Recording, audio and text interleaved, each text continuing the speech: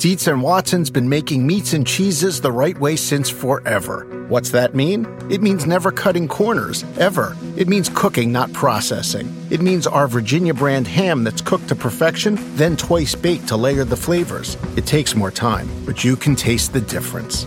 We come to work every day to do it the right way, even if it's the hard way. Because if it's not right for us, it's not right for you. Dietz and Watson, it's a family thing since 1939. Without the ones like you, who work tirelessly to keep things running, everything would suddenly stop.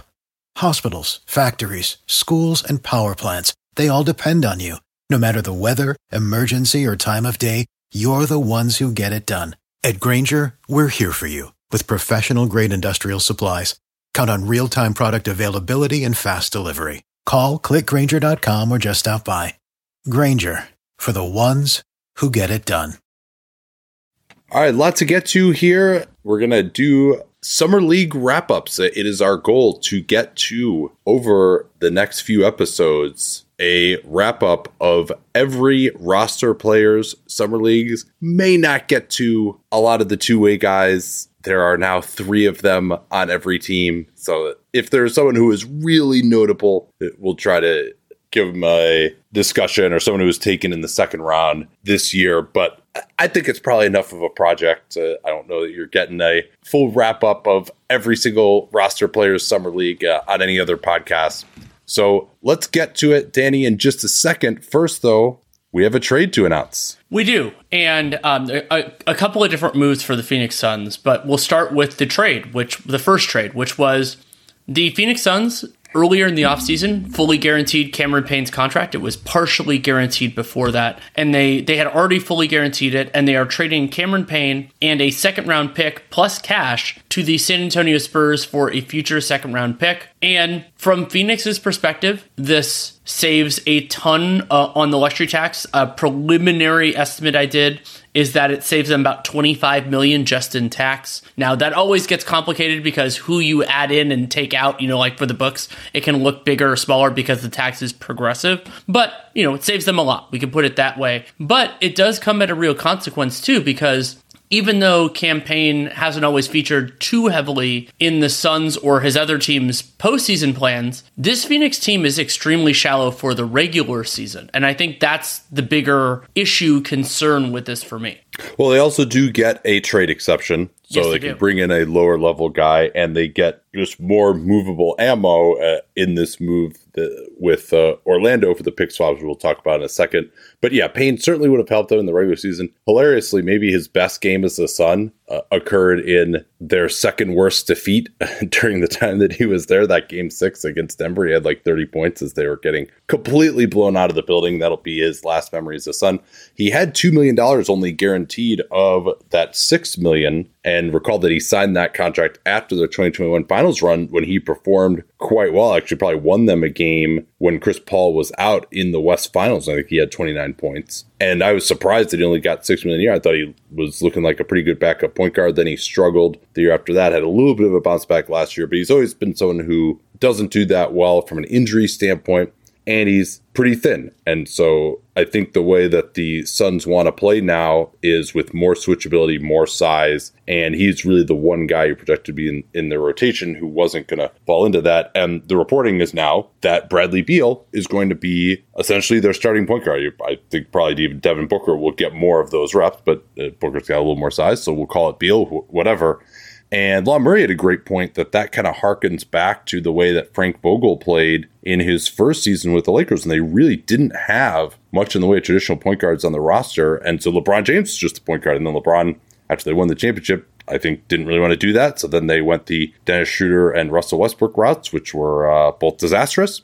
But here with KD, with Booker, with Beal, I think there's a feeling that they have enough ball handling. You can go with at least one of those guys on the floor. They like Jordan Goodwin reportedly as well as a possible option at backup point guard, but he's a little bit stronger, a little bit more athletic than Payne. And, we'll see whether he's capable of making shots off the ball. Or we could see maybe another smaller move during the season. But I think your initial point there is a good one, that Payne will probably be missed during the regular year because of the injury histories of Booker Beal and KD and the fact that nobody necessarily plays that many games anymore. Years and years ago, when I was not as many years as most people, when I was falling in love with basketball, I had this idea, I called it the fractional point guard theory. And basically the idea was if you distributed ball handling among more guys, maybe it could work out. And there were, and it was non-traditional point guards and all that. And the Suns will be a fun test of that concept because they have all these guys who can handle the ball, who can initiate, but that's not all they can do. I mean, Devin Booker is a phenomenal example. He can initiate, but he's also really, really good at the other elements of offense.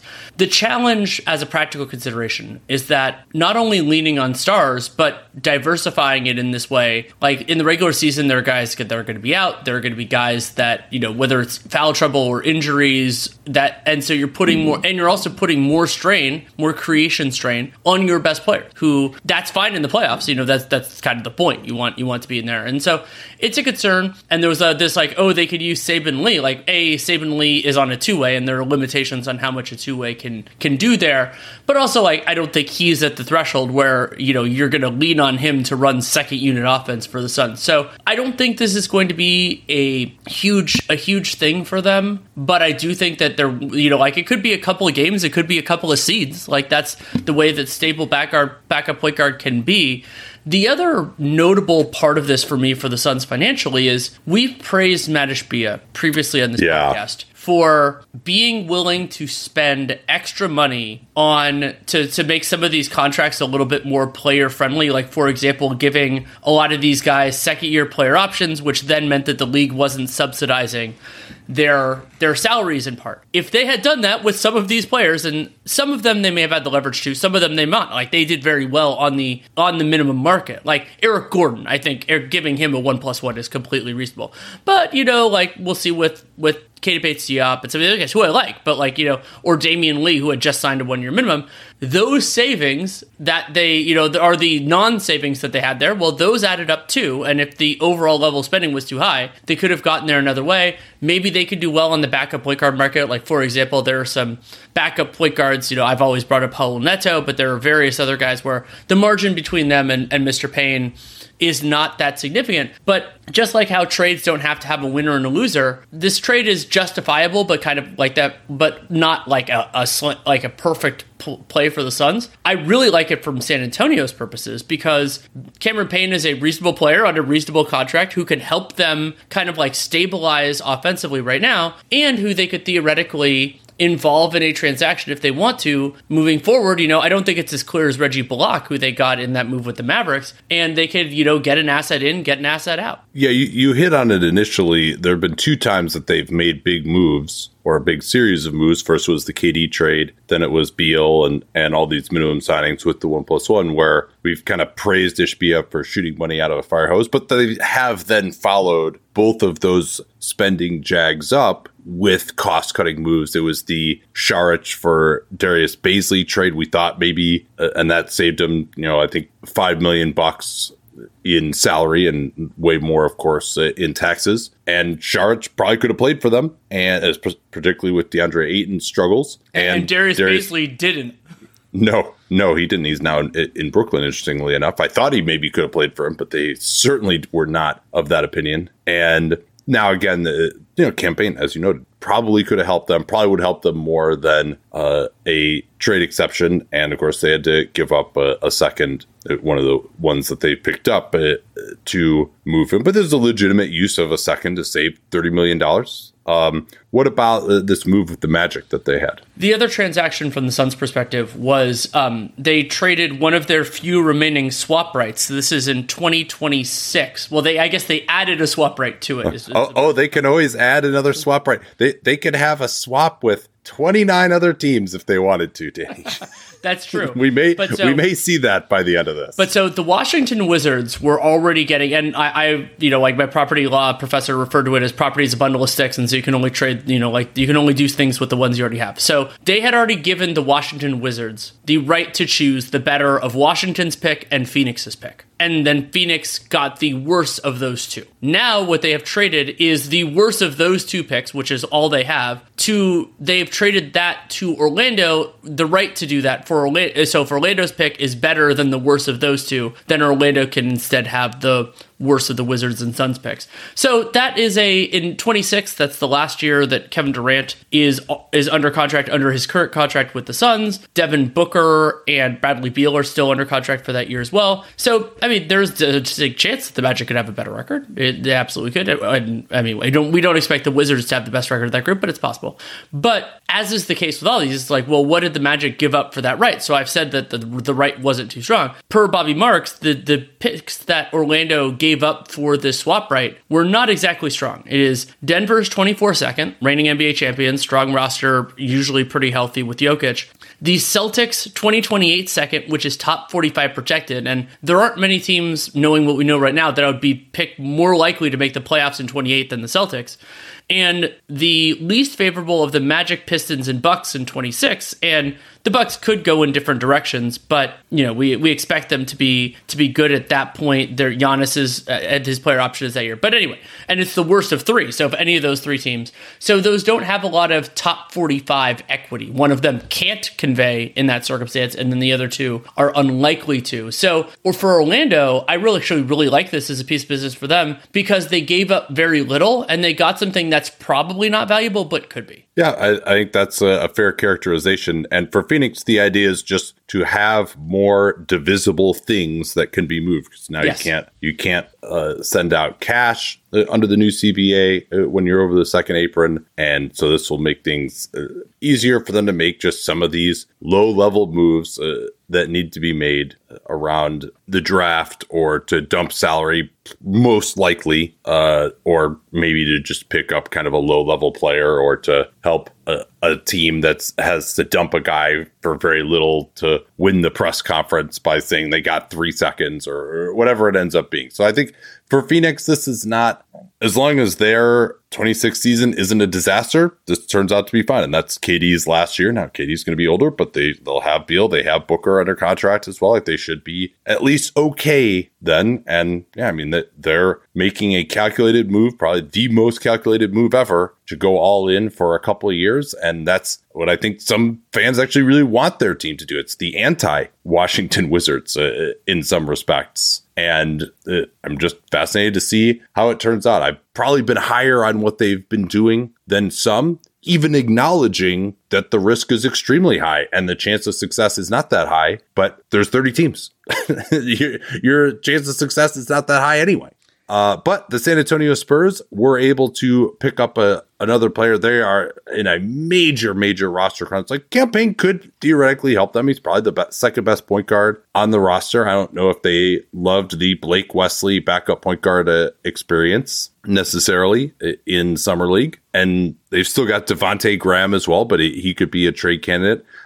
We'll see whether they want to move on for Payne. I mean, I think Payne is definitely better than some of the backup point guards out there who project as the main guys. But yeah, they're certainly going to have to make some cuts here. And, they still have Dominic Barlow out there as well, who we'll talk about here in a second. So I think that's a good time to transition to the rest of the Spurs Summer League. We, of course, talked about Victor Wembanyama, Brendan Miller, Scoot Henderson, and Amen Thompson the other day. So go back and listen to that one if you want to hear about those guys. But all four of those teams at the top of the draft also had a lot of other candidates. Where do you want to start for the Spurs? I want to start with CD Sissoko, who's someone who we caught a little bit of in the video for Scoot Henderson. And for some of these guys, I want to do a little bit of just like the basic physical characteristics because we didn't scout them. If we scouted them, then we could go back to that. But so Sissoko listed at 6'7", 225, originally French, but played for the G League Ignite. And there were murmurs at times that he could be a first-round pick, though I think everybody had him below G League Ignite teammate Leonard Miller, who also didn't go in the first round. And, rolling the dice on wings is a completely valid exercise. And, Sissoko, it's going to, like for most of these guys, it's going to take a little bit of time. And I thought he, at times he showed some athleticism, like wings that are competent there. But he had an extremely small role within the offense, usage rate of 10%. Only he was 2 of 11 on 3. So, I'd say my preliminary thing on Sissoko is he's a work in progress, and that's totally okay. Sissoko, very interesting prospect. And there are some things to like. There's a reason I think he fell to the second round, and you'll get into his offense and some of the hilarious numbers on that, at least in Summer League in a second. And Summer League teams can be weird. There are a lot of mouths to feed. And that was the case for a lot of these teams, particularly at the top of the draft that have a lot of prospects. And Sissoko, there are basically three things I would say that really intrigue about him. I mean, number one is his quick feet defensively and his strength. He's got that potential to be that kind of PJ Tucker type of defender. However, where I'd say he's a little bit different than PJ Tucker is he's got some pretty good explosion even off of 2 feet. He can kind of crash in around the basket, like maybe a little bit of rim protection as well. And then he also has some ball handling ability. Can even run a pick and roll here and there and pass. Now, again, there's a reason I'm only saying that. I'm not saying his pick and roll scoring ability. I'm not saying his shooting. But maybe his offensive role could be something of more of a distributor out top and, do a few fake DHOs and get to the rim and maybe finish with power there. But there are some really weird things about the statistics for him, both in the G League and in Summer League. And he's an interesting guy, but has a long way to go, as you alluded to. 2 of 12 on threes in 167 minutes, because the Spurs with the Sacramento and Las Vegas Summer League, Sissoko has played in 7 Summer League games. That's a pretty low 3-point attempt rate. Has gotten to the line 17 times, which is a little bit better there. And, there are worries that, is he going to be guarded out there and everything else? And there's also the question, I like you, I was more intrigued with Sissoko when he had the ball in his hands, but it's the fundamental question with so many NBA players of they could do some interesting things there, but if they're not good enough to actually generate quality offense, then that opportunity is not going to present itself. In some ways, you actually want somebody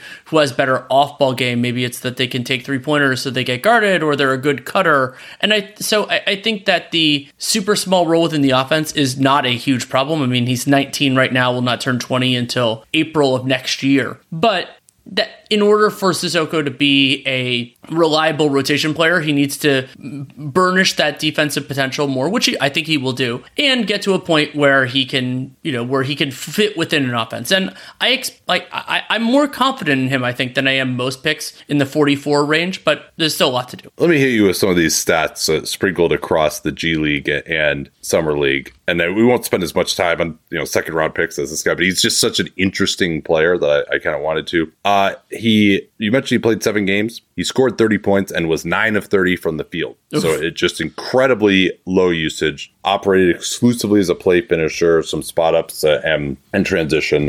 You mentioned the 3-point shooting. He really just didn't have much of an offensive role on this team whatsoever. He played even some at the 3 next to Wembanyama and one of their bigs. And, his offense isn't even good enough to play the 4. In the G League, though, I mentioned his passing. He averaged 3.5 assists per game. He did do some pick and roll. Only 65% from the foul line and shot 30% from 3 there. He averaged a block and a steal per game. Not too bad. But hilariously, because he can jump, he's big. He averaged 2.9 rebounds per game in 29 minutes in the G League. So if he's going to be a power forward, he's going to have to rebound better. That was just one of, when you just see him out there, how is this guy? And he's rebounding worse than Jeremy Grant. It's unbelievable. I mean, maybe he was just playing out on the floor so much defensively, but it was just very surprising. But he did have 19% usage, 60% true shooting in the G League. He was effective as a finisher there. The 3-ball, I don't know if it's completely hopeless, but I mean, my guess would be he's going to be a below average shooter, even for the 4 position. When fully formed, he kind of starts his motion on the left side of his body, brings it up way in front of his body, and then finishes the shot more on the right side of his head. But, again, we've seen guys who look worse than him develop as shooters. So I think he's an interesting flyer, has a lot of interesting physical tools with that strength, the quick feet, jumping ability, and then, some feel for offensive basketball. So keep an eye on him. There's a lot of guys in front of him, of course, including Jeremy Sohan, who's kind of a similar archetype of player, but is much higher in the prospect pecking order there. And just as a note, Jeremy Sohan, Mamu Kulashvili, and Charles Bassey, all young guys for the Spurs, none of whom played in Summer League. So we, of course, will not be discussing them at context.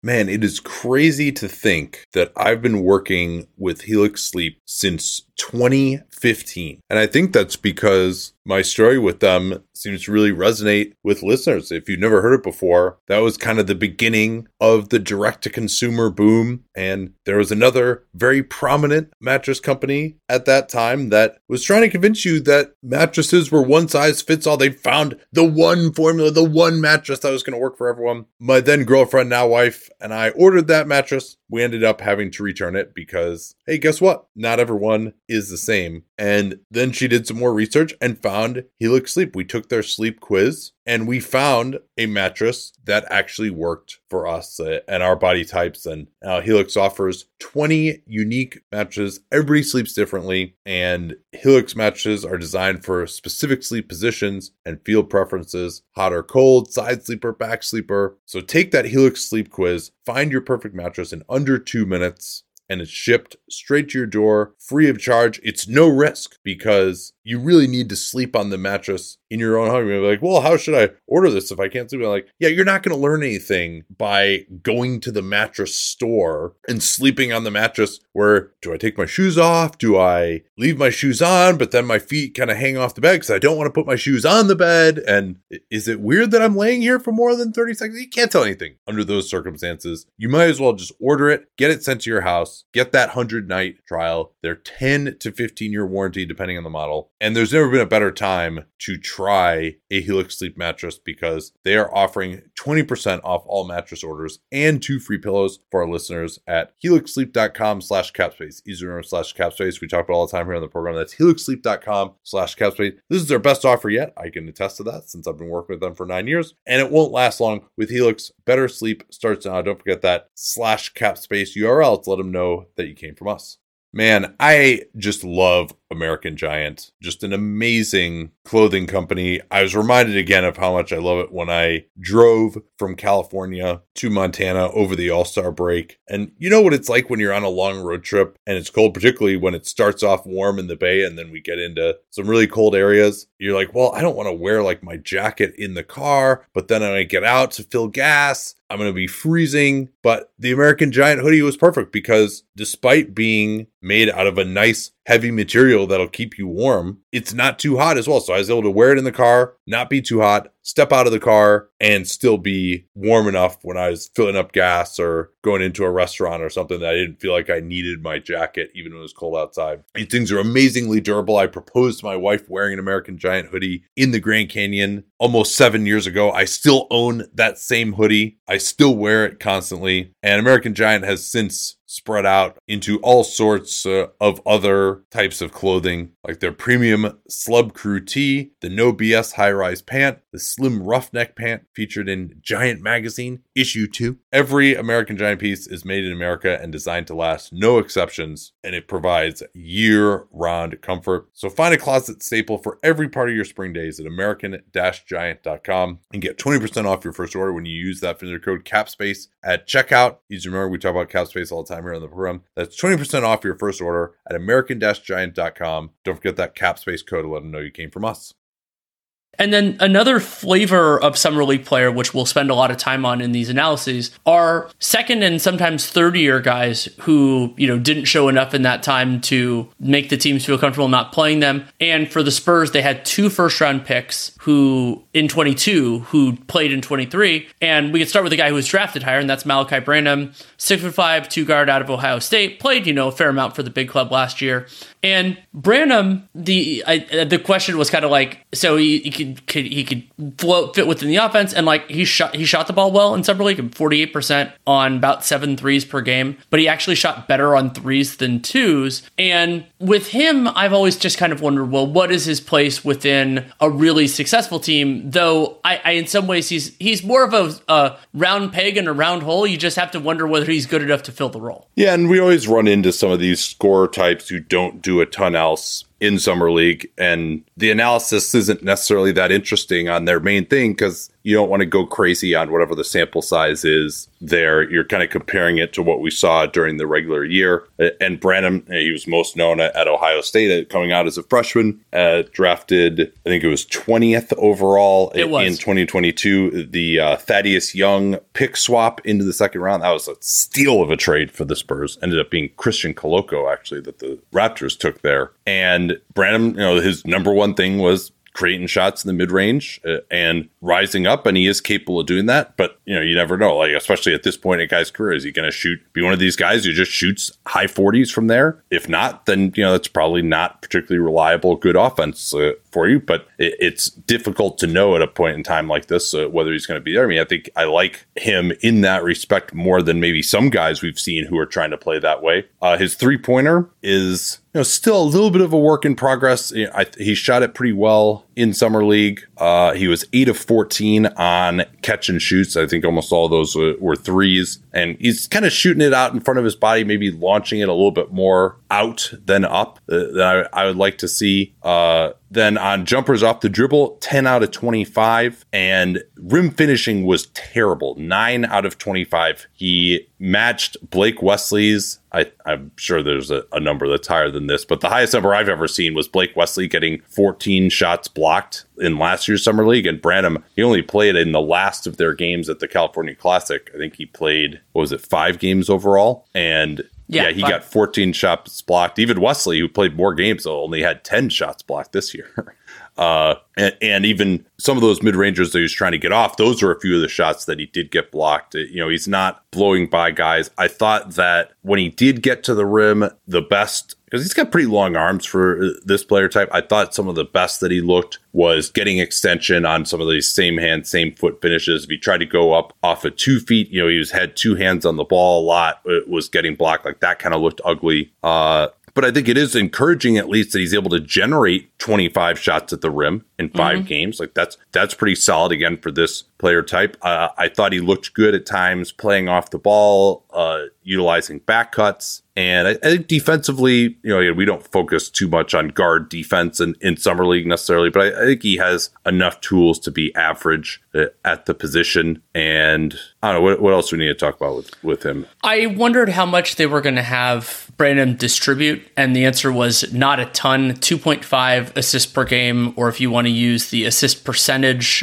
16, which is significantly more than last year, but they really did have the ball more in Blake Wesley's hands. Yeah, he's operating more from the wings off of wide pin downs or off of regular pin downs or in the DHO game where he could also go backdoor, which looked decent. And yeah, it's a little bit harder to distribute when you're attacking from the wing versus up top. And his performance really yo-yoed. He had 2 29-point games, but he also had a 1 of 15 game in, I think it was Wembanyama's second game, the Portland game.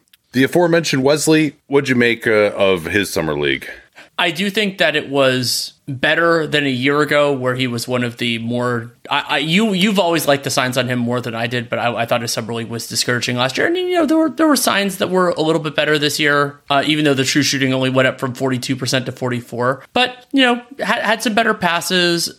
I thought he did a little bit of a better job getting the lane, as you mentioned. His shot wasn't blocked a billion times, which is better. But with Wesley, the difference with Wesley, it was only 600 million times this year. But the difference to me, I brought up the idea of like Brandon being a round peg in a round hole, is that with Wesley, I think that the biggest difference is that for him, like, I think that he's not good enough at the things that he does. And then when you scale him to a smaller role, we wonder, he shot well from 3 last year, but it was a small sample. He only took, 1.4 a game, and it wasn't a huge part of his repertoire in the NBA season. And so with Wesley, it's like, okay, so you probably scale him down to a secondary ball handler, and that's presumably what San Antonio is going to offer him. So, then you need to bring a lot defensively. You need to be able to hit those shots and, attack hard. And so I'm not giving up on him, not in any shape, like any way, shape, or form. He's 20 years old. But I just wonder how it's going to translate when you have the other pieces in place that San Antonio needs to add, irrespective of Wesley. Yeah, you mentioned he wasn't particularly efficient this year. Let's recall that this is a guy who at the NBA level shot 30% on twos on about 150 attempts. Yeah. So actually getting to the rim for 38 shots in 7 games and was shot 50% there. And a lot of these are pretty tough plays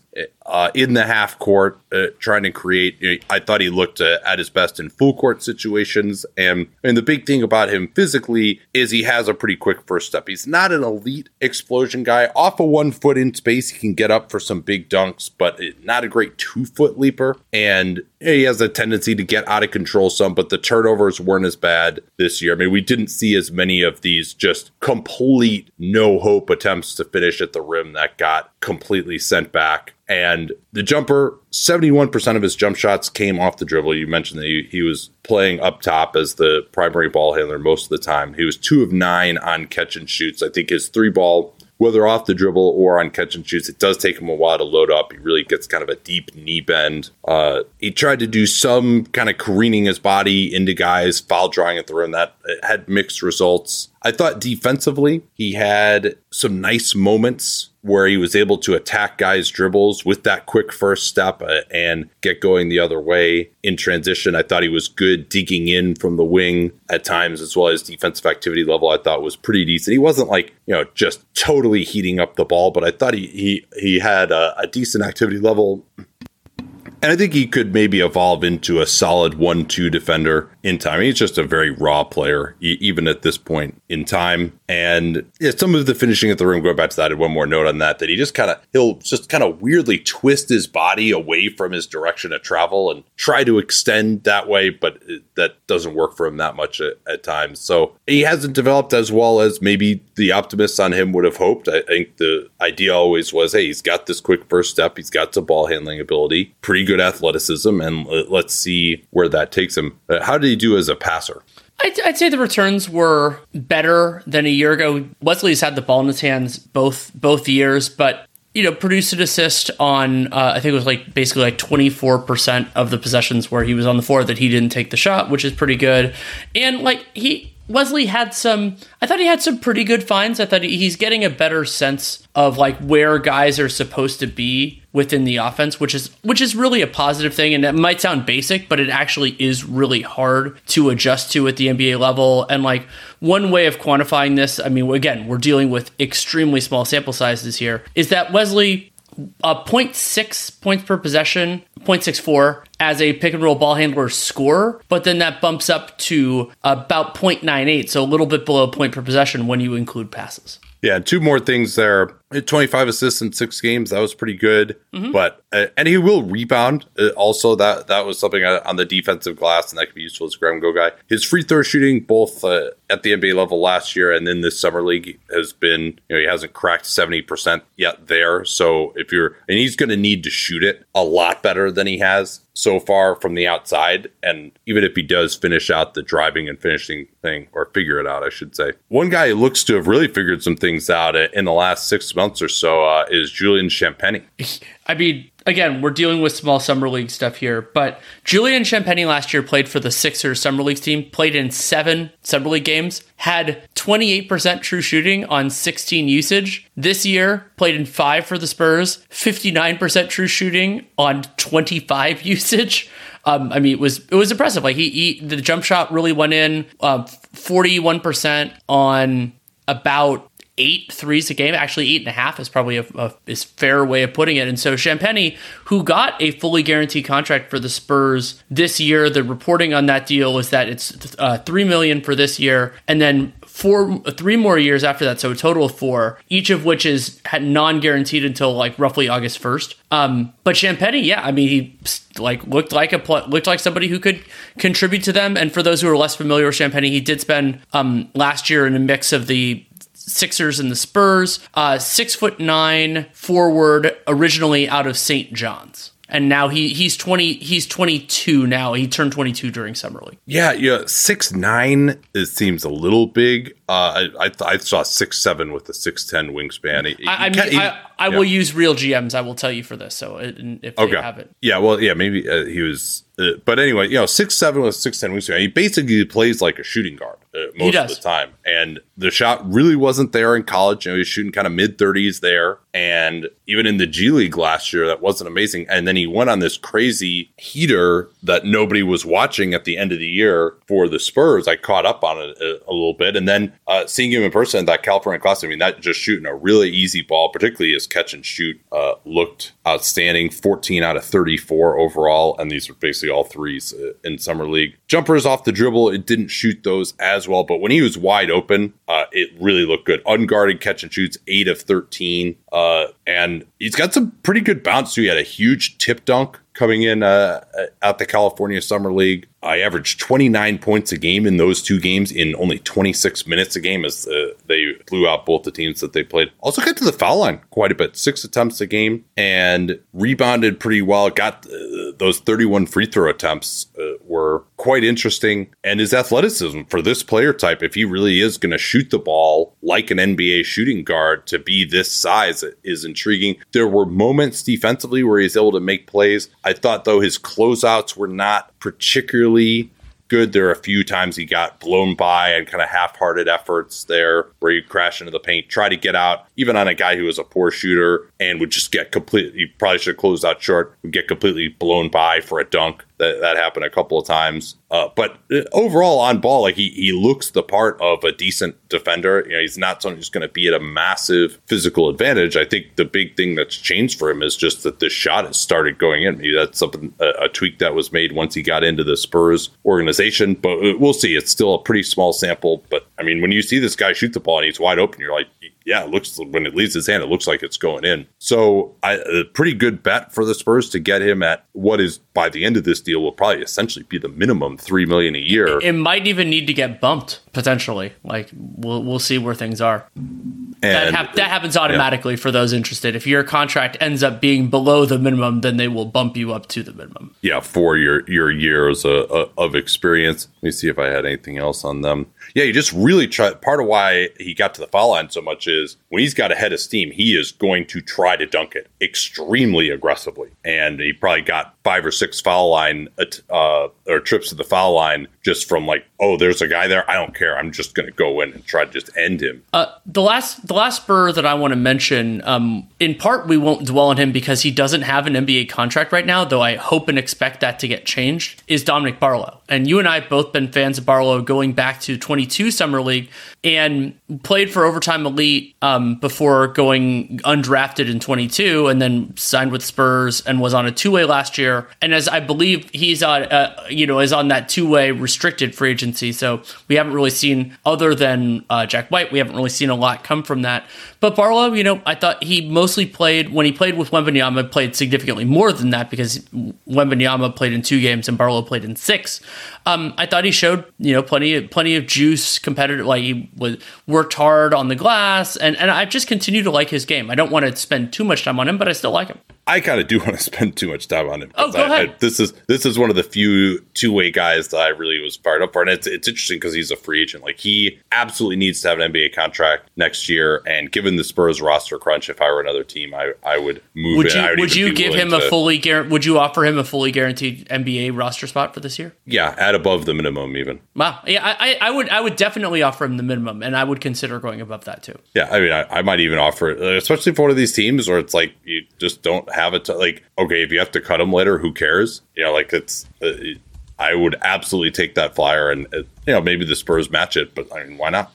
Where it starts with Barlow is, he's a little bit undersized for the center position, 9-foot standing reach, 6'10" in shoes, but he has a 7'3" wingspan. He was 221 at the combine last year. I think he's added some weight now. And that physical profile, he's not an elite jumping athlete, but he does have very quick feet. They utilized him as a switch guy quite a bit. I think he can absolutely guard the 4 just fine. Those long arms, he has pretty good timing as well. If he does get beaten, he can bother the guy from behind. But I mean, all right, there's plenty of guys at the NBA level who are like absolute superstar scorers. I wouldn't be comfortable with him guarding, but I think switching on to most guards, particularly at the summer league level, he looked pretty good. Just his effort level is really high. And the play that stood out the most to me, he actually didn't even make the play, but he turned it over up top. He was operating a lot offensively as kind of a handoff guy around the elbows, and there was a turnover. Someone shot the gap and got the steal, and he just sprinted back. Like, it was just an incredible effort.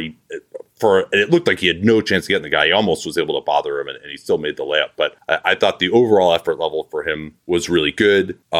He blocked some shots. They're like Maxwell Lewis from the Lakers tried to dunk on him, and he just sent that back. One of the things he's pretty good at is if he's guarding someone up top, which is important if he's going to be switching on the perimeter, crashing down in the lane like you'd see guys drive, and the teammate would kind of hold him up, and then Barlow would have good timing to come down from the top and make the block as the guy kind of tried his double pump finish. As a rebounder, has consistently been about 12% offensive rebounds at the G League and Summer League level. Not a great defensive rebounder. You like to see center be above 20% defensive rebounds. He's kind of more in the mid to high teens there. Well, and you'd also love, if Barlow's going to play more of the 4, you'd love to see more on his jump shot, and that just hasn't been there yet. No, maybe it could come in time, but Barlow... Well, I must... I realize I'm the Dominic Barlow expert because I was just so impressed by him. And I happen to just see him a lot live too.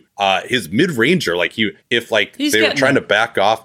He had a stretch where he was making like every mid-ranger. I think he was 8 of 14 on mid-rangers off the dribble, of just when he'd go into his handoff game and his man would back off to try to take away the back doors of these guys, he would just shoot that jumper. It looked pretty good. But yeah, at the 3-pointer, hasn't really been there. I think he was took 23 and made like 6 or something at the G League level. And the free throw line has been hit or miss too. Like, he's had trouble in summer leagues, but he did shoot 72% on 25 as a Spur last year. Let me pull his G League free throw percentage last year. He was 78% on 40 G League free throws last year. Yeah, only played 18 games there, but with his athleticism, he's got some passing ability, some shooting ability. I also liked the way he operated along the baseline, like finding cracks in the defense there. And so, is he a starter? No, but I think he could develop into a very nice backup center prospect, particularly with some defensive versatility. Well, and if I didn't mention it, Barlow, even after this second NBA year, this will be his age 20 NBA season. So it's not like he's one of those 4-year college guy. Still has a lot. Like there's more that could be here. Anyone who's seen our YouTube videos knows that I don't wear formal stuff all the time. So when it's time to dress up rather than dress down, I highly recommend Indochino. They were the official outfitter of my wedding. I got my tux from there. All my groomsmen got their sport jackets from there as well. I felt really good about having them be the outfitter of my wedding because all of my groomsmen were going to get stuff that they could continue to wear that fit them perfectly. Because when you go somewhere else, you're not going to get something that's made for you. So why not measure yourself in 10 minutes or visit a showroom rather than feeling like you're wearing somebody else's suit that they tried and failed to tailor for you. And not only does Indochino have the suits that made them famous, but now they've got everything. Blazers, pants, women's wear, outerwear, designed and made for you. Hundreds of high quality fabrics to choose from. European wools, linen, cottons, tons of colors, tons of patterns. You can customize things like the lapel, the vents, the pockets, and you'll get a piece that is personalized for you in fit and style. Level up your game with Indochino. Go to Indochino.com. Use the code CAPSPACE. Use the CAPSPACE we talk about all the time here on the program to get 10% off any purchase of $399 or more. That's 10% off at Indochino, Indochino, Indochino.com. And don't forget that CAPSPACE code to let them know that you came from us. Reese's peanut butter cups are the greatest, but let me play devil's advocate here. Let's see. So, no, that's a good thing. That's definitely not a problem. Reese's, you did it. You stumped this charming devil. Let's get to the Charlotte Hornets now, and we can begin with some of their older guys. Of course, we talked about Brandon Miller already. James Bouknight, I just don't have much time for him anymore. 25 usage, 47% true shooting. Danny, don't look at it. Would you care to guess how many assists James Bouknight had in 6 games? 7. Oh no, I'm afraid you went far too high. The answer is 5. Oh, I mean, seems like more than he had in the college film we watched, but well, and this is somewhat depressing. All the roster guys that they had, and now of course Bouknight's in his 3rd year, so is Kai Jones. That they were 0-5 and just completely non-competitive in a large number of the games that they played. And Bouknight, one of the biggest. There was that game where they were down 25-5 at the end of the first quarter. That was the first game of the summer league, right, against the Spurs. That Wembanyama didn't play in California. I was at that game and I was like, oh, Brandon Miller, they got all these roster guys, they should come out and play really well. And you're just like, it could be a long season at Charlotte, or a long summer league at least. But yeah, Bouknight just doesn't give you a ton defensively. He still kind of does this lean to the left 3-pointer. He's got some explosion getting to the the bucket and finishing. But I mean, this guy's supposed to be a scorer and he's not efficient and he does absolutely nothing else. So and this is in his third year in a summer league that really kind of caters to these on-ball scorer types. You know, you recall all those years ago when Josh Selby was the summer league MVP, and the fact that he was just utterly ineffective as a third-year guy in this summer league when given a lot of rope. That 25 usage is I'm not going to say it's disappointing because this is what I've kind of come to expect from him. But I mean, holy crap, spending the 11th pick on him is just a massive fail. How about the guy that they actually traded away a future protected first rounder to get at 19 in that same draft, Kai Jones? Well, if you want to be an optimist, I think this was definitely Kai Jones' best summer league, and I think it was that by a significant margin. He was a playmaker defensively. You know, steal rate and block rate were both over 4%, albeit in a small sample size. But when I saw Jones, who I didn't see a player who's just like a clear-cut rotation player in waiting. And remember, like, this is not only going to be his third year in the league, this is his third summer league. So I would say more positive on Kai Jones now than I was 6 months ago, a year ago. But that's a bar that you could basically just step over lightly.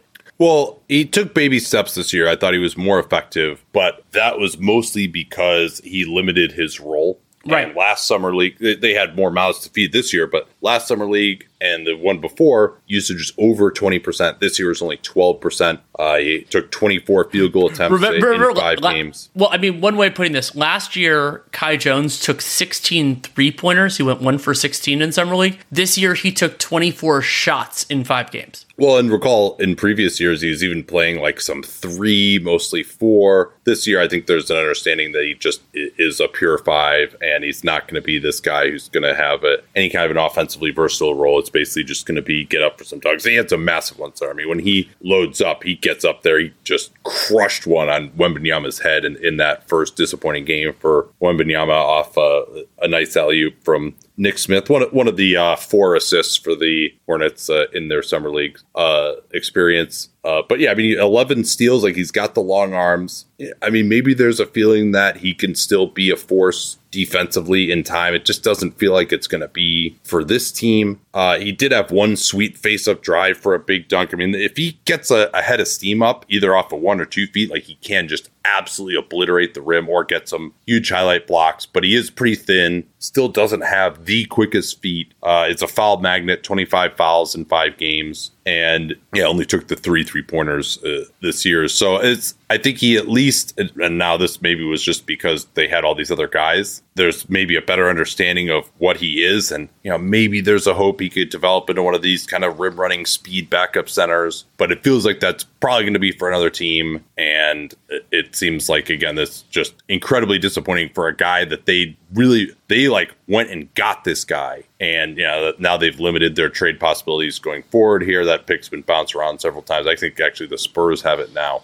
Well, so I don't want to actually engage in this as an exercise, but when I was watching Book Night and Kai Jones, I didn't mention this. You were sitting a couple seats away from each other at Summer League. I'm like, how much more would you have paid for the Hornets to have your own people in place for the draft when you consider what they've done the last couple of years? Oh, yeah. You're talking about Plotkin and Schnall. I mean, that's worth at least $200 million in sale price. Like, they had the number 2 pick in the draft. for Brandon Miller. Yeah, because I mean, some of the discussion was, well, Michael Jordan's still going to be the minority owner, and so because of that, he still wanted to like have the power to make the pick. And actually, this is Jake Fisher wrote about this since we're talking Hornets. Apparently, Steve Clifford and Mitch Kupchak are both in the last year of their deals.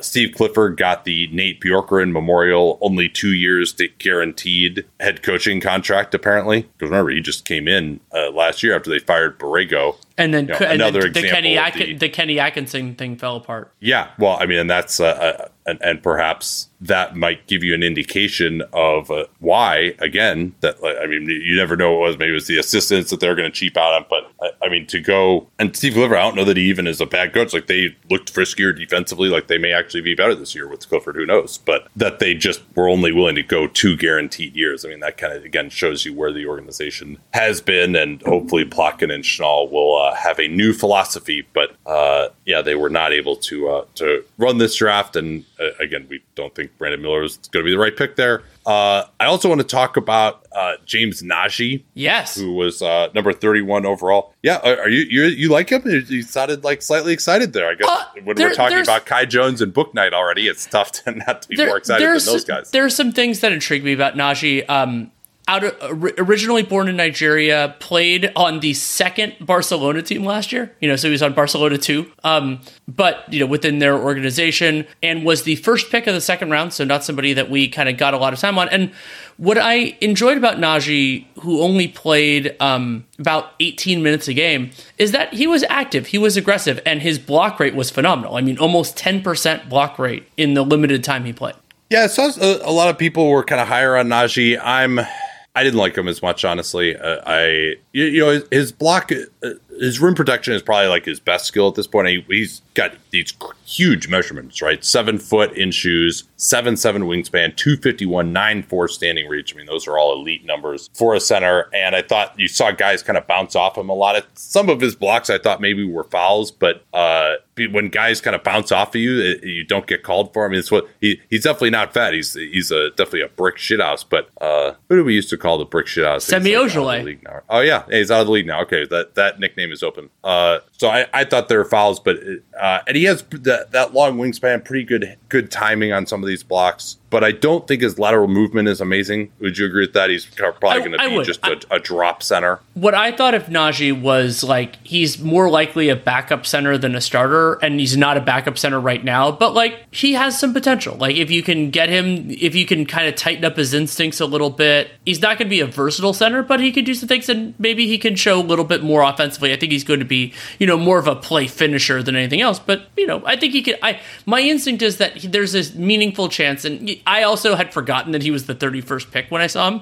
And I was like, oh yeah, like this guy could play. And it's like, well, you're the 31st pick. You should be able to play at least a little bit.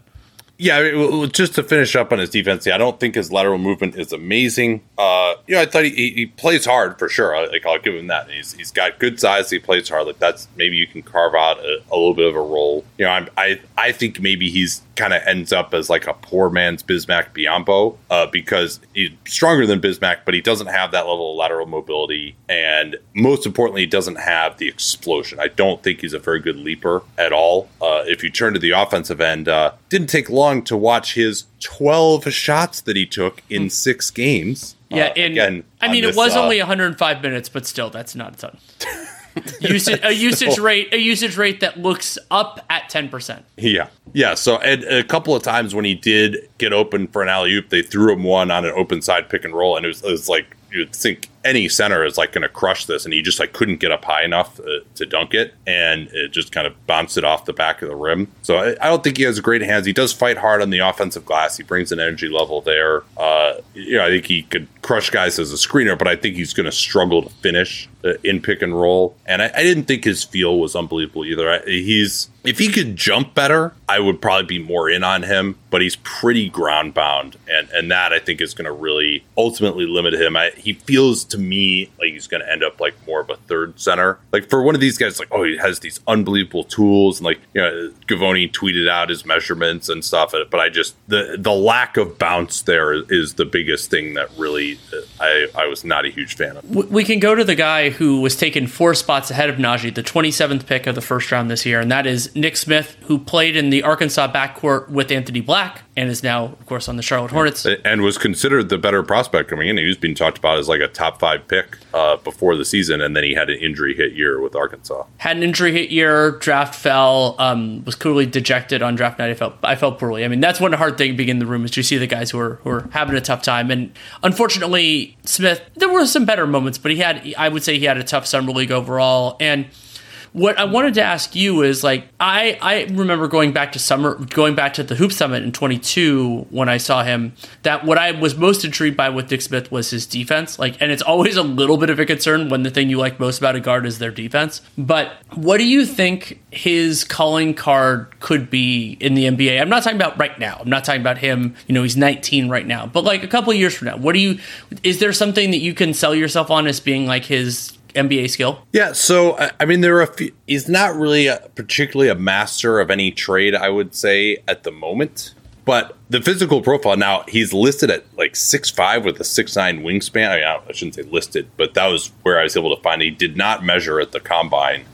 Maybe because, and I don't know if you remember what he was at the Hoop Summit. I couldn't find that. And, I'm not going to spend 15 minutes looking for it when we have to do all these guys. But I would say that he doesn't look 6'5" out there. Doesn't look like he has the 6'9" wingspan out there. But, he does still clearly have good size for the point guard position. And then I think he's got pretty good shooting potential. And it's like an adequate passer and ball handler. So to me, the path for him would be as maybe more of a complementary point guard who can shoot well enough to play off the ball some, but also bring the ball up, run pick and roll. I don't think he's ever going to get strong enough to guard above maybe the 2 necessarily, but a guy who could be adequate defensively and really be a guy who doesn't, at point guard, who doesn't have like a ton of weaknesses. That would be, because there wasn't anything that particularly stood out to me in the film of him, either before the draft or now, other than just, I think he can work the pick and roll and get to a mid-ranger or floater pretty easily. But, again, how is that going to be amazing offense? You really got to hit those shots at a great rate. Maybe he could be one of those guys. I think maybe he can get to the point where he shoots the 3 pretty well off the dribble, but he's not I would say really a plus athlete for the point guard position. Like, good handle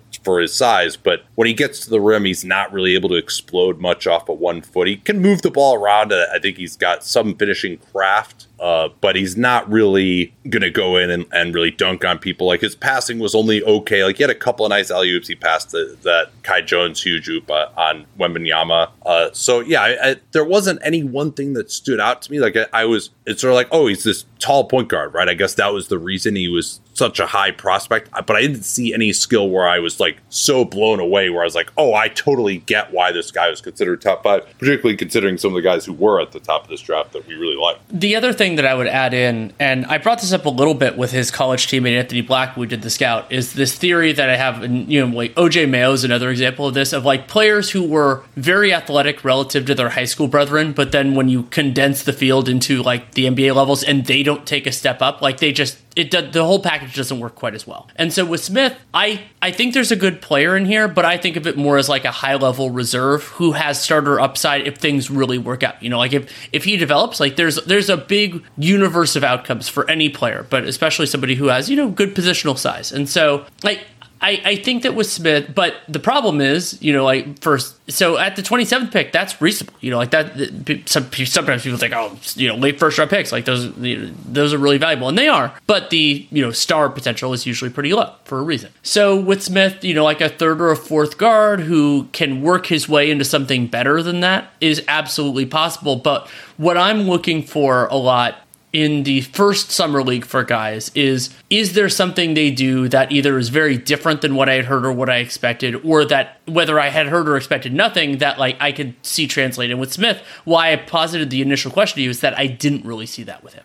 Yeah, but I could see him being a guy that we think of as, kind of in the 20 to 25 range in our point guard rankings if things go well for him, because so here's some of the guys that we had, in that range. It's like Delon Wright, Monte Morris. We talked kind of about how the point guard position is down. Cole Anthony was in that range. And so I think once you get below kind of 15 to 20 in the point guard rankings, you have guys who have some big weaknesses. And I'm not saying that Smith isn't going to have weaknesses. We don't know how well the shot's going to go in for him. He only got to the rim. I think 13 of his over 80 shots were at the rim. So taking a lot of mid-rangers. He's got a lot he's going to have to round out his game a lot from, and let's not forget, he had a totally lost year at Arkansas, but he's going to have to just learn to not be the show offensively. And he had the one game where he was actually kind of breaking guys' ankles a little bit, getting to some jumpers and making them, which looked pretty good. He had 33 points. But also I think it's pretty telling that these bigs basically never shot, and he was one of the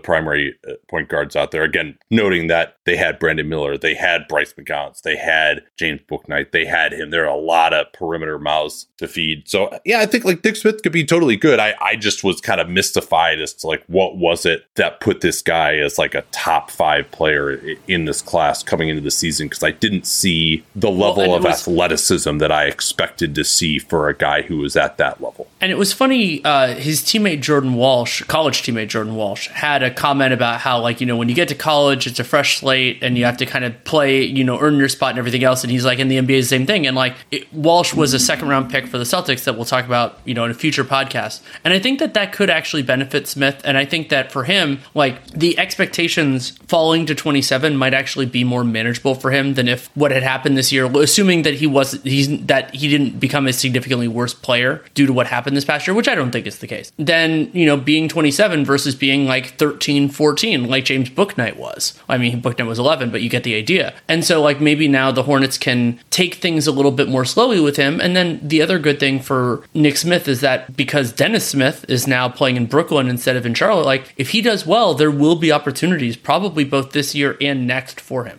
Yeah, and I think because he shoots, I mean, that's the way I think he could exceed this possible production is just that he really starts to shoot it well. Like he is a solid shooter and he's comfortable creating shots and shooting off the dribble. So maybe that just becomes some big weapon. But you could also look down in 2 years and it's like, shit, this guy's like shooting under 40% from the field because it's all jumpers and they just don't go in. So that'll be a big swing skill for him. Reese's Peanut Butter Cups are the greatest, but let me play devil's advocate here. Let's see. So, no, that's a good thing. That's definitely not a problem. Reese's, you did it. You stumped this charming devil. At Vanguard, you're more than just an investor. You're an owner. That means your priorities are Vanguard's too. So whether you're planning for retirement or trying to save up for your next big adventure, Vanguard will work alongside you to set personalized investment goals. That's the value of ownership. All investing is subject to risk. Vanguard is owned by its funds, which are owned by Vanguard's fund shareholder clients. Vanguard Marketing Corporation Distributor. Your guy Bryce McGowens didn't have. I thought he had some flashes, but statistically, not the summer league that he was probably hoping for. No, and McGowan's 40th pick a year ago out of Nebraska, 6'6" is the listing that I saw in Real GM. Last year, 43% on threes and had a smaller role overall with the Hornets, but 33% on about a little less than 2 per game in his NBA minutes. And so with McGowan's, the idea was like you could do that, but a little bit with the ball in his hands. And unfortunately for McGowan's, the 3-ball did not fall this year in summer league. He went from 12 of 28 to 6 of 22, though it is a reminder of how small that sample is, even for a guy who played in 6 summer league games this year. But I thought that, you know, there was a little bit of burst with the ball in his hands. And so I was always intrigued by McGowan's as like a two-way guy who I thought had a path to being a rotation 2 guard. I still think that's the case, but I have over the last year become less extremely confident that it was going to happen. Yeah, the sell point for him was at 6'5", okay athleticism, can create shots, but yeah, those did not go in at all in summer league.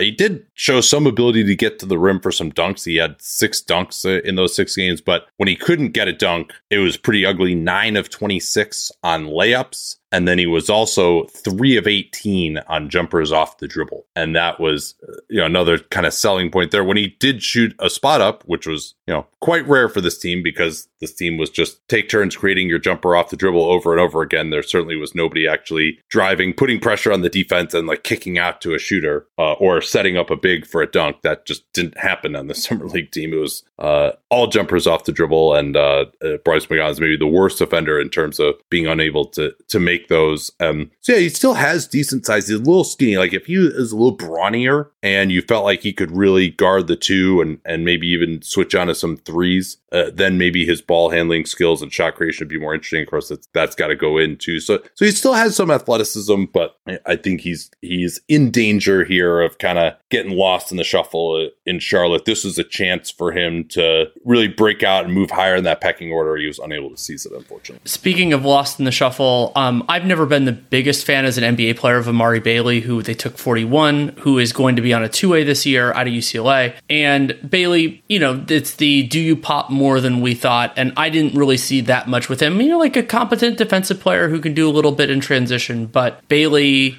who, younger guy, was a one and done, is 19 now, will turn 20 in February. I think, you roll the dice on a two-way, but he didn't show me compare him to what Dominic Barlow showed last year in Summer League, where you're like, oh, this guy could be a guy. I was, that's all I need to say on Amari. Yeah, I mean, he got drafted 41st, and he's a lefty, plays hard, good but not great athlete. I'd say kind of 6'5". So he's really more two-guard size, and I'm not sure he quite has a two-guard game in terms of his shooting or his ball handling, but he will create shots. He is kind of a garbage guy. He'll get cuts. He'll get in for offensive rebounds. I thought he was one of their better defenders on the perimeter with this group. And the shot, though, he took 8 3-point attempts and made 3 of them. So, and still didn't shoot over 50%. But he did he got a few offensive rebounds. He's definitely sticking his nose in, making things happen, which kind of stood out as something that this terrible Summer League team needed, at least an effort guy to some degree. But I'm not sure where he's going to be good enough as a scorer to be one of your 2 perimeter players. But he could carve out a career with decent athleticism, decent try-hard. He's relatively strong and not a great finisher at the rim at this point in time, but he was aggressive and particularly in the Sacramento Summer League, he tried to get to the foul line. But so he was a high recruit. He's interesting. He's got some ball handling skills, but it didn't really, other than just that he's kind of careening around the court and doing some stuff, which that is a skill, but it's a much more useful skill when you're 6'8" than when you're 6'5". Any other Hornets worth noting, or do you want to move on to Portland? Yeah, let's move on to the Blazers, and we can start there with Shaedon Sharpe. Yes, and Shaedon Sharpe, who, for those who remember, had a very short-lived rookie year Summer League. He only played 6 minutes before getting hurt, and then, of course, played a lot more for the Blazers. He was, 20 minutes a game, played in all but 2 games for the Blazers. And so the question that you and I had going into this was really what role do they want? What do they want to see from Shaedon Sharpe? And ideally, it was to play alongside Scoot Henderson, who unfortunately only played in 1 contest. But the numbers for Shaedon Sharpe, I don't think were fantastic. 45% true shooting on 29 usage isn't great. But really, what I was surprised by was he actually showed some playmaking chops. Yeah, that started to come together towards the end of last year when they gave him the ball and he had a string of 20-point games as they were tanking. He actually won them a couple of games down the stretch last year, and then I think they ended up actually shutting him down at the very, very end of the successful tank. And yeah, I thought that was the thing that stood out the most to me in terms of things that he's added. And it wasn't unbelievable, but 2.5 assists per game when, there was a time when he was averaging about 2.5 assists per month at the NBA level early in the season was good. And yeah, he made some plays where he got under the basket, found a corner shooter, found a cutter when his man was gapping off of him. So this is the best I've seen him from a passing standpoint. The offense, a lot of settling for jumpers. I mean, he had one absolute nightmare game in the game against San Antonio, where I think he was 1 for 15. It was also interesting that in the first 2 games he played, one was that game against Houston, which was awesome. And then, of course, the game against San Antonio, he actually just was going to try to do some crazy Showtime fast break dunks a couple of times and just lost it as he bounced it off the floor too hard and then just couldn't control it. And he missed 2 fast break dunks. And it occurred to me that those 2 games, in terms of just the feeling in the arena, are the 2 biggest, highest pressure games that he's ever played in. It's unreal because of what last year's Blazers season was. Yeah, I mean, I don't think he was when they were actually trying to win, I don't think he was closing games or anything like that. And he did actually, then in their game against Detroit, he actually was able to close things out and get to the rim. I thought when he did try to drive, it went pretty well, but I thought he settled a little bit too much for his jumper. And it just it looked good. It just didn't go in. I think he can shoot it better even on the exact same diet of shots. But especially at this level, I really wanted to see him attack more. Now, he doesn't have, he and Scoot are kind of similar in this, in that they're really great leapers, but neither of them have an unbelievable first step. I think Sharpe's ability to get to the basket has looked better as time has gone on in the NBA. And when he did try, it usually looked pretty good. the finishing wasn't amazing. Some of that was just he can jump like crazy and he's trying to go through two guys and finish or get to the foul line. He's only around 50% at the rim, including, blowing those fast break dunks. He also had one of the best dunks in Summer League history where he just completely destroyed Jay Huff on Houston in that first game. But I mean, you see some of the places that he takes off from, and he does have some touch finishes. Like, I think he's just going to get better as a finisher. He just has to continue to improve his understanding of when to make the pass in those situations, when to take off, how he can draw the foul. And there are a few moments of pick and roll craft where he could kind of get the guy on his back, and that's really powerful for him because, he can really just explode from a dead stop from the dotted line and finish at the basket. So if you get that guy on your back and you can do that, and then you also have the roll man, you're putting that defender at the basket in a 2-on-1 situation when you're not going to take a floater there, like you're going to jump from there and it's going to be a layup. That could be really powerful for him. I'd like to see a lot more of that. What else do you have? And I have a few more notes, but I mean, like you, I thought that some of the shot diet was a little bit concerning, but that's Summer League. I'm not going to freak out about that, but that he can make more of them than he did. Like, I mean, 6 of 22 on 5.5 threes per game. Like, if that bumped up to 9 or 10, it wouldn't surprise me too much. And the weird missed dunks are definitely there. And then defensively, I thought he was fine, not spectacular or anything like that, but I'm okay with that.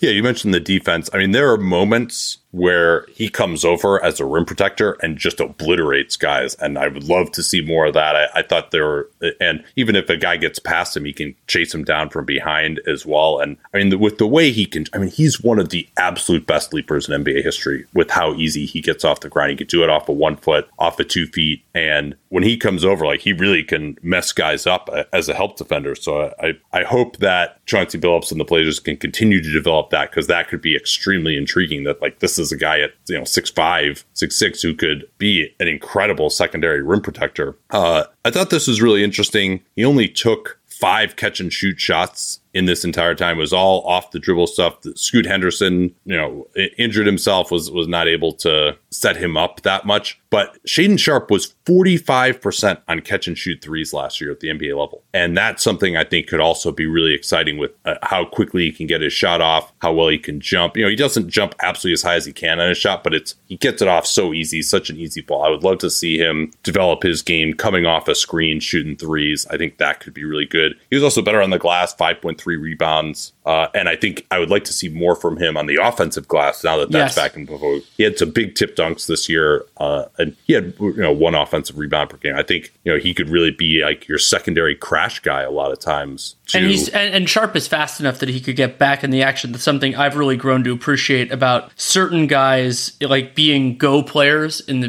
using Brett Brown's terminology, is that if you can do that without sacrificing defensive positioning, and I think Sharpe is somebody that eventually Billups could entrust to do that. Where do you want to go next here for Portland? Let's go to Chris Murray, the other first-round pick, the non-Scoot Henderson one, 23rd pick. And, of course, the name sounds familiar. It's because his identical twin, Keegan Murray, was a much higher pick with the Kings last year and had a nice rookie year. You and I have both been fans of him. And so with Chris Murray, the question for me was kind of like, well, how is he different than his identical twin? And and I think that with Murray, the connective tissue isn't quite as strong as Keegan, which is completely fine. And I mean, he's taken 23rd. His brother was taken 5th or 6th. But there's still plenty that I like with him, pretty solid positional size. And I think he's built more like a 4 than a 3. Jump shot is not spectacular, but is pretty good. And so I think I'm higher on Chris Murray than most.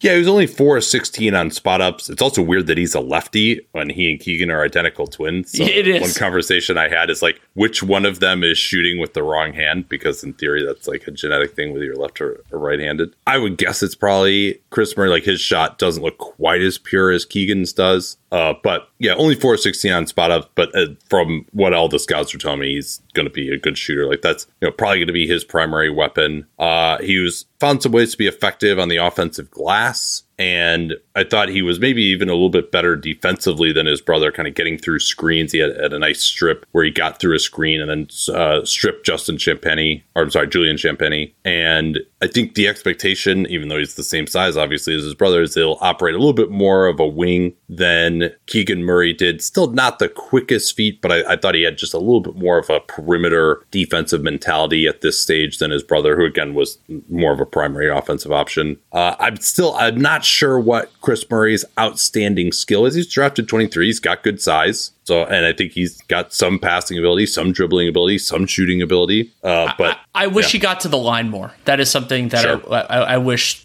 Chris could get into. And there were times at college where, like, because I ended up seeing a little bit of his film watching Keegan, that I they could get into there. That could potentially be a calling card. And, like, another difference is, like, we brought this up with Nick Smith, who was drafted in roughly the same range, is that it's a lot easier for a forward-sized guy without a signature skill to make an NBA career because there just aren't enough players his size who are good. Jabari Walker was a darling of Summer League last year, drafted late in the second round, but has been on a full NBA contract. He shot it well, but on limited attempts, 6 of 12 on threes. He was 6 of 14 last year. He wasn't as effective at the NBA level. Offensively, he does have some ball skills. They ran a few kind of little pitch backs for him at the top, and he's not going to blow by anyone, but he's strong enough and has enough ball handling ability, really long arms and touch that he can kind of work to a spot, do a spin move, and maybe finish, just particularly if he has a smaller guy on him. The two things to me that are going to be, and he's also, just a good physical rebounder. Doesn't have a lot of explosion, though. Like, there was one play that stood out to me where I can't remember who the guard was who drew the entire defense, and Walker's wide open under the rim, can take a step forward, and he still wasn't able to dunk it. He just had to kind of lay it in over the front of the rim. But he can certainly carve out space down there with his big body. And then the two question marks, of course, are the shooting, because he is going to mostly be an off-ball guy at the NBA level. And then can he switch? I thought the returns there were decent. That, he had one play where he took a charge on Wembanyama. He's not the quickest guy, I get that. But there are other times that he was able to contain pretty well using his length. Again, he's not going to pressure the ball necessarily, but he's also able to kind of use that big body, bother guys if they're able to get past him. Where I saw him get beat a few times was when guys would attack him initially, act like they were going to step back, get him moving forward, and then he wasn't able to change direction. He gave up a couple of blow-bys there. So he remains an intriguing player. I think if he can get to be, a really high intelligence player, hit some shots, like his defense and rebounding could be plus skills potentially as well. Right, and so Jabari Walker has a partially guaranteed contract for this year, and then if he makes it through that, a non-guarantee contract for next year. Like, I would absolutely give him a roster spot as Portland this year, and you see where things go from there. And I like it. Reese's peanut butter cups are the greatest, but let me play devil's advocate here. Let's see. So, no, that's a good thing. That's definitely not a problem. Reese's, you did it. You stumped this charming devil. At Vanguard, you're more than just an investor. You're an owner. That means your priorities are Vanguard's too. So whether you're planning for retirement or trying to save up for your next big adventure, Vanguard will work alongside you to set personalized investment goals. That's the value of ownership. All investing is subject to risk. Vanguard is owned by its funds, which are owned by Vanguard's fund shareholder clients. Vanguard Marketing Corporation Distributor.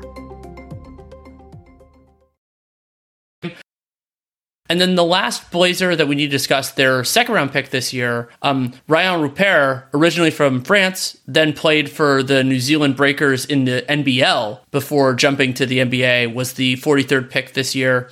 And somebody I was sitting here described him as all limbs, which I thought was about right. Like, he just, like, even for an NBA player, like, he just, like, looks hilarious there. And that did translate at times. He had a couple of steals, but not really a ton.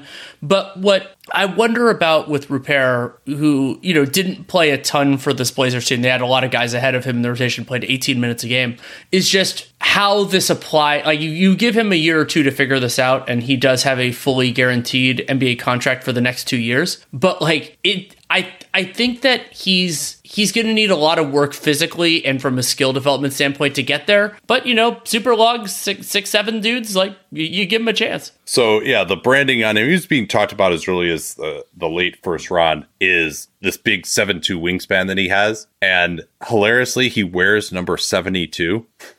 And I'm like, is that for his wingspan? That actually would be a great idea. It would be. Because if you're not doing anything on the floor, you just remind people that you have a 7'2" wingspan.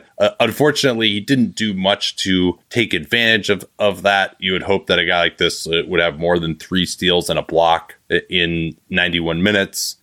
Offensively, he was awful. 6-24, 0 for 5 on threes. And if he had a little bit more as a leaper, I think I could get behind his prospect status. But he's really going to need to be a guy who kind of stride things out as a finisher. He does have some smoothness to his game getting to the rim. Like, he's not a totally unskilled guy, but of course he's not going to be an on-ball star, in which case, if you're a BL perimeter, you need to hit shots, which he didn't really show the ability to take or make those necessarily. But he was coming off the bench. He wasn't a number one option, but he didn't shoot it particularly well in New Zealand either. So other than the length and that kind of smoothness, he still is a little bit thin. Also, he's going to have to get stronger. I didn't see a ton to love in his summer league debut. So hopefully he's not going to become one of these like Bruno Caboclo like freaks whose basically only attribute that people like is the wingspan. And I think he's got more feel than someone like Caboclo, but Caboclo also was a lot bigger than him. He had a 7'7" wingspan. But yeah, it's crazy that like when you see him, you're just like, holy crap, this guy's arms are massive. But that's all about all I've got on him as of now. The team with the 4th selection was the Houston Rockets, and the Houston Rockets abruptly went from having like a jam-packed summer league team to having a more concentrated summer league team. Well, they tried to tank at the end so they could go home too. That was great. And I think they might have won anyway. I will admit I kind of don't pay too much attention to the summer league playoffs personally. Yeah. And so, I mean, what I was alluding to there was the trades of Ty Washington and Usman Garuba in particular, 2 guys that I've liked in the past and who, unfortunately, due to the transaction timing, really didn't get summer leagues, which sucks because like that could be beneficial for them. But instead, it was really more concentrated on, I would describe it as 4 guys. And so that was Amen Thompson, who we already talked about previously, Jabari Smith, Tari Eason, and Cam Whitmore. And I will give you the choice of which of those 3 gentlemen we discuss first. Well, Jabari was fantastic. He really was. One of the greatest shots in summer league history, a game winner against Portland, where they threw it in from the backcourt to him. They were down 2. Great pass. I can't remember who it was who threw it actually over the top of the defense, but he still was about over 30 feet out, and he drained a 3 to win it. That was actually hilarious to be in the building for, because the fans were so excited to see Wembanyama, and there was like a review that then led to a 3-shot foul that could have tied it up. And I can't remember who it was. Maybe it was Jabari who missed one of the free throws, but the fans were like apoplectic that it might go into overtime. And there were all these reviews. They really wanted to see Wembanyama. They started just booing everyone at the end of this game because Scoot and Amen had already gone out by that point too. They had. But what were Jabari's stats here for the summer league? Because he put up numbers. They're impressive. He only played in 2 games, but Jabari Smith, 35.5 points, 7 rebounds, 4 assists per game. These aren't totals. A 36 PER, 64% true shooting on 35 usage. And the way he was operating in large part was through the elbows, through the top of the key as a handoff man. He played some center as well, although he played a lot next to another center too. And that's how he had the 4 assists, which was impressive. Like that was kind of interesting, because when you have one of these handoff guys who can shoot, that is really dangerous. And, we saw with like Sabonis in the playoffs, okay, the strategy is we're going to get through the screen up top, we're going to top side, and then we'll back off of him. And if you can't hit the jump shot to make him pay, it kind of limits the offense against good teams. And we think Jabari can do that. And he had the jumper working. Yeah, I still Yeah, go ahead. He also had the jumper working in that second game against the Pistons. He was primarily being guarded by Wiseman. And so Jabari Smith just went to a steady diet of pick and pop jumpers and was talking a metric ton of shit to James Wiseman, which was pretty fun to watch. Now, and he also got to the foul line a ton as well. He started off really poorly in the Portland game and then came on by the second half of that one to drop the 30 points as he did in both games. I'm not sure how much the on-ball creation stuff is going to translate still. I mean, he still can shoot over guys, to be sure, but he didn't look like way more explosive as far as like getting by guys. There was some of this isolation stuff, and he was able to get fouled some at this level, and that was a big part of his efficiency. Against NBA level players, I don't know how well that will translate necessarily. The biggest thing that I was impressed by, and I thought even his jumper was okay, like it's still a little bit flatter than you would like for some of these like unbelievable shooter types, although he did shoot it well. What did he shoot from three? So he overall in the two games, he was 6 of 18, so 33%. But he was 23 of 27 from the line in 2 games. Yeah, and that, a lot of those were generated by some of these mid-post ISOs or like fake DHO and drive. Also got up for like a big dunk. Like he can still, like, he doesn't have the greatest explosion as a quick leaper, but when he can get a step, he can come in for some big dunks. What I was actually most impressed by, and I thought is going to be most interesting for this year. I know he scored well, and that was good to see him put up those stats. Again, I'm a little skeptical of how well that will translate, particularly given all the other players that they now have on this team. But I thought his defense looked awesome, like moving his feet, getting his hands on balls, blocking shots. Like there's a play where Jalen Duren tried to post him up and like couldn't move him and got stripped. I mean, not that Jalen Duren is some amazing skill guy, but he's supposed to be a lot stronger than Jabari. And so that made me kind of hopeful, particularly given some of the other size that they have now on the perimeter, that he could really get into being a part of switching defenses. I kind of bought him as this switch guy, could switch on to some of the best guards. Like he stayed in front of Shaden really well. He got a strip on Scoot Henderson in transition when he tried to attack him. So those hands and getting a little bit stronger. He still has a pretty good size. I want to build on that. When I was watching Jabari, one of the thoughts I had was I think Ime Udoka is going to go to some lineups where they switch a lot and he's a small ball 5. And they got Dylan really Brooks now fun to do that. They got a men who could do that as well. Even Fred VanVleet, like that could be really interesting. Yeah, and so I think that it could be a lineup they close with sometimes. And I mean, Şengün is still an intriguing talent. I mean, I'm not saying it's going to be Ime Udoka's alpha and omega, but it could be something that they go to. And Smith having enough confidence in the jumper and being able to do that defensively, like I see a path for him to be an important part of this evolved team. And also with Jabari, like I think that having players who are better at setting things up than the KPJ Jalen Green combo last year, that could really help him too. And like the handoff game, as you mentioned, with him being a jump shooter, but with better offensive players and with guys who make fewer mistakes, could end up being a really positive. So like, I mean, one of the questions, and we haven't really talked about that many second year guys who really popped this year, is just, well, do you see things that are new? Do you see things that make you more optimistic about what they could be? And with Jabari Smith, the answer was a wholehearted yes. Yeah, the passing too. I mean, he had, because he really is not known as a passer at all, but he had a couple, in addition to some of these like backdoor high post operation plays, he had a play where he rose up for a foul line jumper and like saw a cutter and audibled out of that to find the guy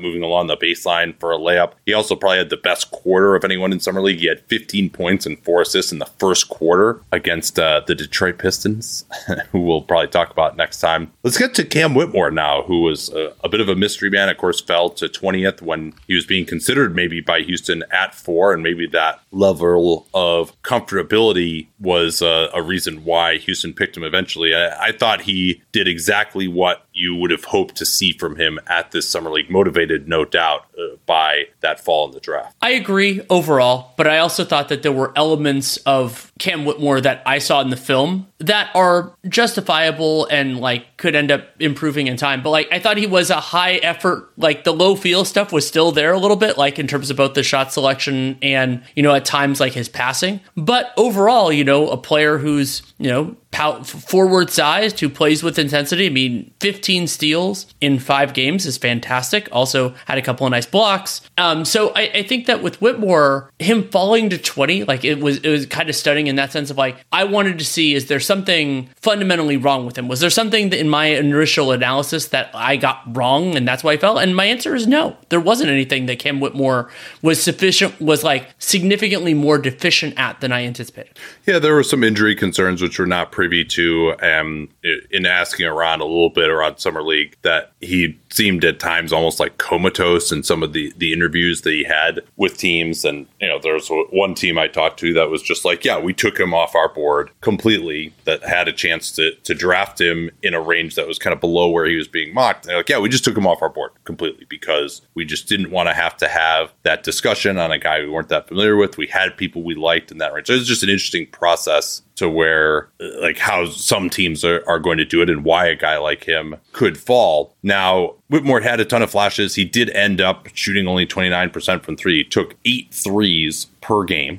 12 of 41 overall. Only got to the foul line for 16 free throw attempts, which that kind of continued a weird. I just don't understand it, how he can get fouled this little with the type of game that he plays and the abandon with which he attacks the rim. I thought his finishing looked a little bit better, but he's still, he'll kind of just crash into guys and try to figure it out, but he's a good enough athlete that he can do that. A lot of the times he had some big dunks. I mean, you mentioned the 3 steals a game where he was really just his speed, first step, attacking guys' dribbles. That's how a lot of those came to be, and then that led to some big runouts.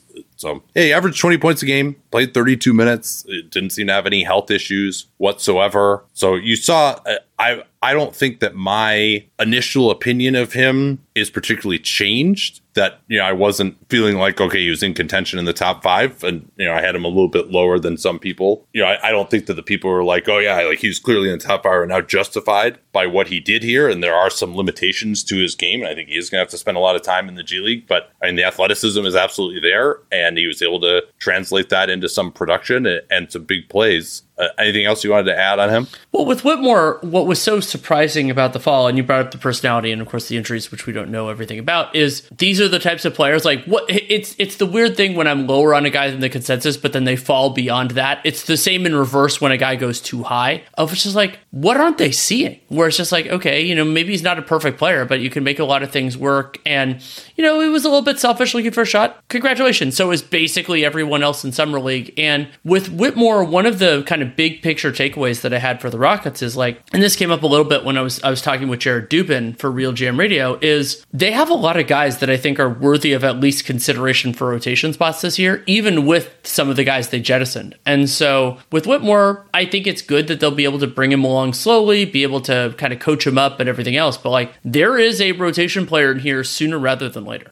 Yeah, I can't be sure about that just because what the role is going to be offensively early on is the question to me. But he played really hard, and hopefully that's something that will continue, that he'll continue to have that chip on his shoulder from where he was drafted. And maybe that will lead to an attitude change, which people were saying was not that great. And yeah, with his athleticism, his body, if you play hard, like you're going to have a career for sure. But do we want him taking off the dribble 3-pointers at this stage? Like, probably not, right? Like, they have, any team is going to have better creators than that. And I think on some of these previous Rockets teams, he kind of would have fit right in, mostly for ill there in terms of actually winning basketball games as a young player. But I thought he, again, was solid here, and I'm not like over the moon about him, but no, I think based on what we saw here, he should have been selected higher than he was.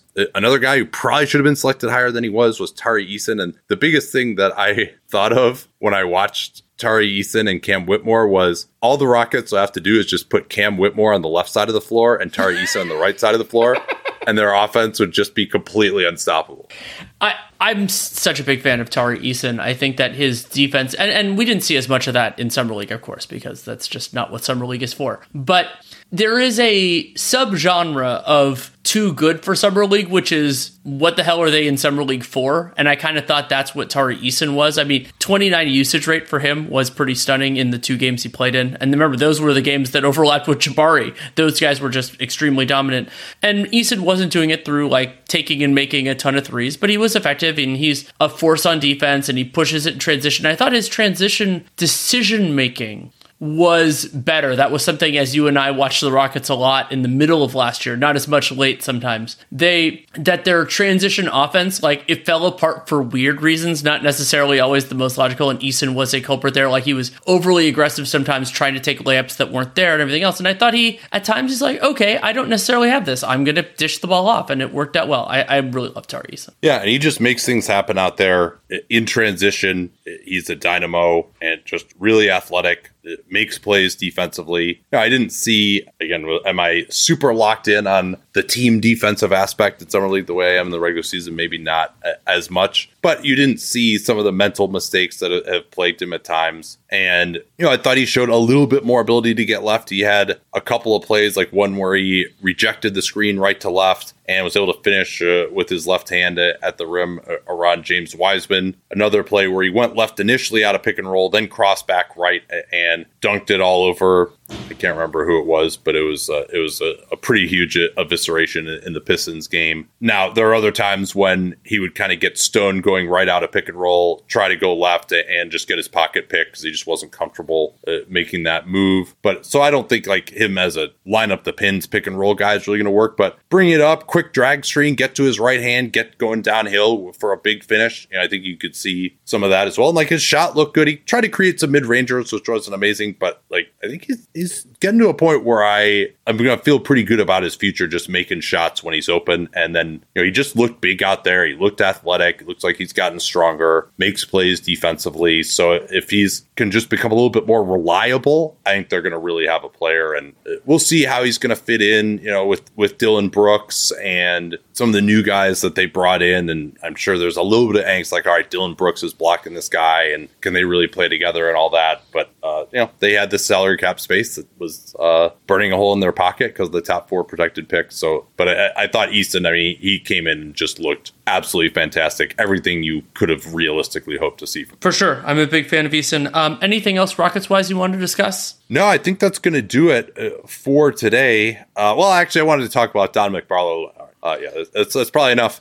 So we'll be back again doing this 2-day-a-week schedule, and looking forward to hanging out with you guys all summer. And I think we'll go through some of the other teams a little more quickly than this, but all these teams at the top of the draft, of course, had a lot of interesting players that we wanted to discuss. So we'll talk to you all again soon. Till then.